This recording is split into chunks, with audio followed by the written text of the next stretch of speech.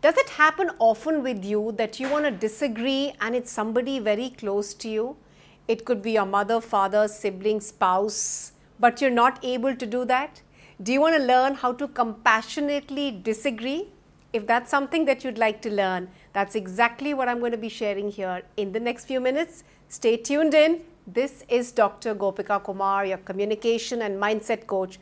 Let's get started with finding this out right away. So, to compassionately disagree, I myself learnt about this, something which was a recent phenomena, and I fell in love with the concept. I said, this is something that I'm going to be making use of often now, because it happens with most of us that we have a different point of view from the others, and that person could be very close to us. It could be a very special, a very close friend. It could be your own parents. It could be your own spouse, kids, anybody around in your family, in your colleagues. But you do not want to really disagree because it raises a point where you are, creating a moment of argument, and you don't want to spike up a situation like that. Now, here is a situation that I'm going to first take this moment to explain on what is happening right now, and then how do we learn to deal with this right away. So, here are two set of people that we need to first of all understand who are there in the frame. One is you, and the second is the person that you're speaking to. Now, both of you come with completely two different world of perceptions. When I say perceptions, it means the way that you're reacting personally to situations and experiences in your life. So, your perception can be very different from the person that you're speaking to. Even if that person could be as close as to being your spouse, husband or wife, or your kids. But the way that they're perceiving the entire experience on what they're being able to confront could be completely different. Now, here is something first of all to understand. There's nothing wrong in keeping up two perspectives.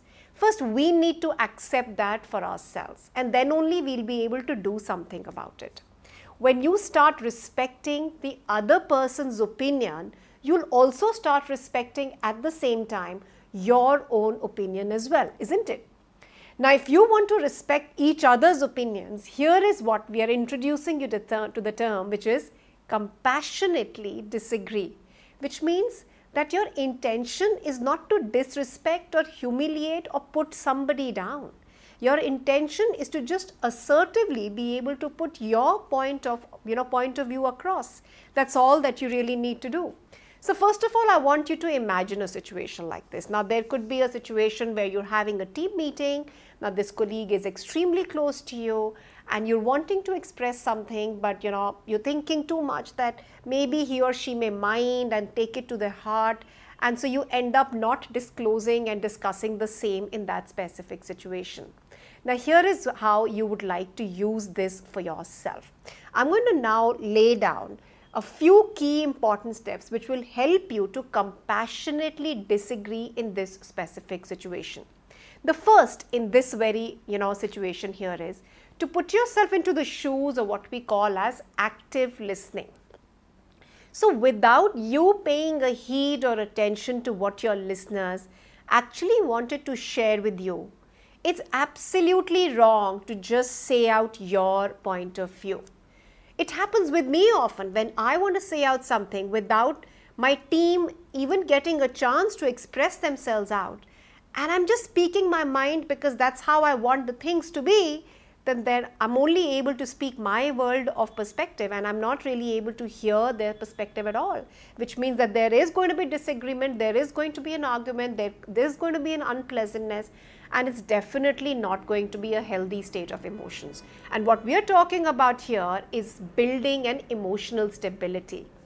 Now, for doing that, the first very idea to really get that, completely triggered into your system, which is active listening. Put yourself into the shoes of the other person and see where are they coming from. I could easily put myself into a situation, let's say if I'm speaking to my spouse, and I first need to understand that, what was the entire day like? What was the whole situation like? First, understand the entire spectrum and then only say out or accuse or complain of saying something that you felt extremely hurt.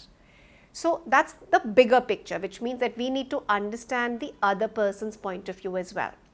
The second step, in fact, on compassionately being able to disagree is to carry that level of empathy. Now, I've seen a lot of people, whenever I use the word compassionately disagree, they say, I'll disagree, and that too with compassion.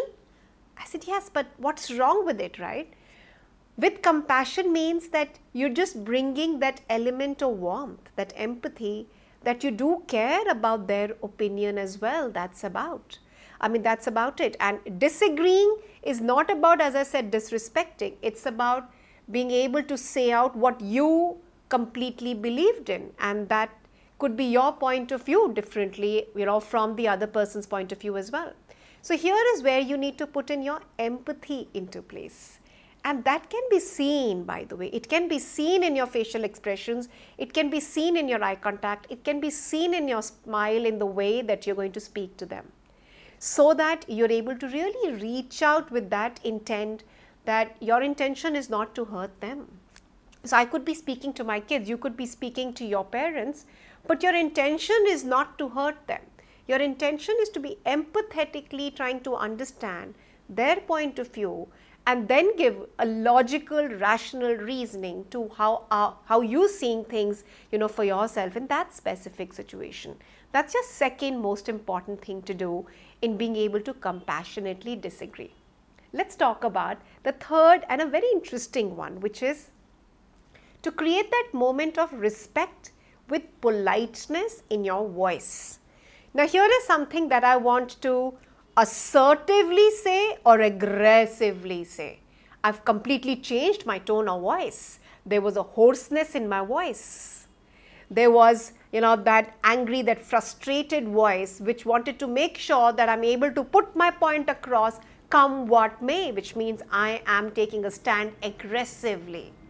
But if I'm assertively trying to say out something, which means I still have enough words in my mouth, I still want to let you know that there is a different stream, different specialization, different job that I want to do altogether.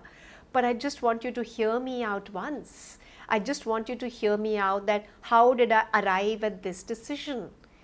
That's assertiveness. And assertiveness does not come with any amount of frustration on becoming angry or becoming, agitated about your stream of thoughts. That's your very third idea. So bring that in by speaking politely. And that politeness can actually go a long way in helping you build up that strong relationship with your listeners as well. The fourth here, and it really helps me a lot, because every time I'm trying to clarify an argument, we constantly put ourselves into a situation that is, this is how I would like it to happen. I disagree with this. I am not in alignment with what you're saying.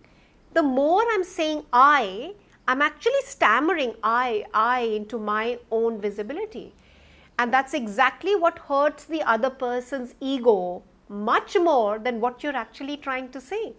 What is it that we need to avoid when you're compassionately disagree? When you're compassionately disagreeing, you could be using an I, but only and after you have been able to put your ears into active listening and say that yes, I did hear out on what you wanted to express. But here is something that how I look at things from my perspective, and I'd like you to give it a completely fair and a non-biased look as well. When you do not stammer on your I with a lot of agony and with a lot of pride in your voice, and you're saying it only after you've heard the other person's point of view, is where you'll be able to compassionately disagree and also be able to maintain the emotional stability as well. If you're enjoying it so far, here are some more ideas to make sure that you can continue doing the same thing, which is to find a common ground first of all. So there is a point of argument, right? So let's say if there is a point of argument between you and your clients and they're not being able to come to terms between what you had asked for in terms of what you're going to deliver, you need to first find a common ground. That what was the common ground? The common ground could be the kind of values that you and your clients carry. And those values could be timely delivery. Your values could be sticking to your, terms and sticking to your words, and those could be the values. So the moment the disagreement happens and you bring in, all those conversations in place where you say that before we actually disagree to each other's point of view, I also want to highlight that there were a lot of common grounds on which we were able to meet up and have this conversation all together at this time, is where you highlight that, our set of values really match up together. We know that, somewhere deep down, we are all working along the same line and we have the same work pattern, and that's why we are together. But having said that, that doesn't mean that, we are going to be agreeing to every other thing as well. We just need to have an opinion and be able to respect to that as well. When you're able to create that harmony and create that common ground, gain that space, be able to create that moment of time where you do respect what you have in common, where there are no disagreements, it just helps you out in your specific situation to make sure that you're creating more balanced emotional well-being for yourself and for your listeners as well. If that's something that you're being able to relate to, here is something that I'd like to highlight as my last very suggestion, which is to have an open dialogue. And when I say open dialogue, does not mean that you're screaming and you're shouting just to make sure that they're being able to hear you out. An open dialogue is where you being able to give enough time so that they're able to give you enough time as well, where both the parties are creating a win-win to make sure that they've heard each other out, and there is an element of empathy that they would like to understand each other rather than just emphasizing their point of view at all times to come.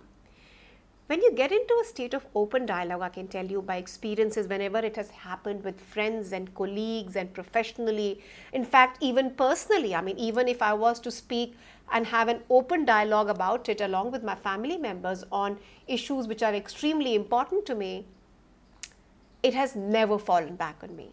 It's always and always given me the right results. But just remember that this open dialogue should always be restricted to two people at one point in time, because an argument usually rises up when there are more perspectives and more opinions. So the more number of perspectives that there are in the room, the higher are the chances that the argument is still going to continue.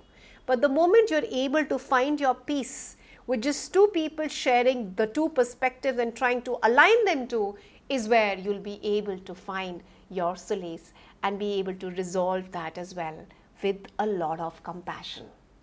I hope you were able to find out some ideas for yourself on how to create that moment of compassionate, well-being for yourself, for your emotions, so that you can disagree with people without hurting anybody else's feeling as well. In this very series, where we are sending you out lessons on how you can create emotional stability for higher self-worth and self-esteem, and listening to the same as well.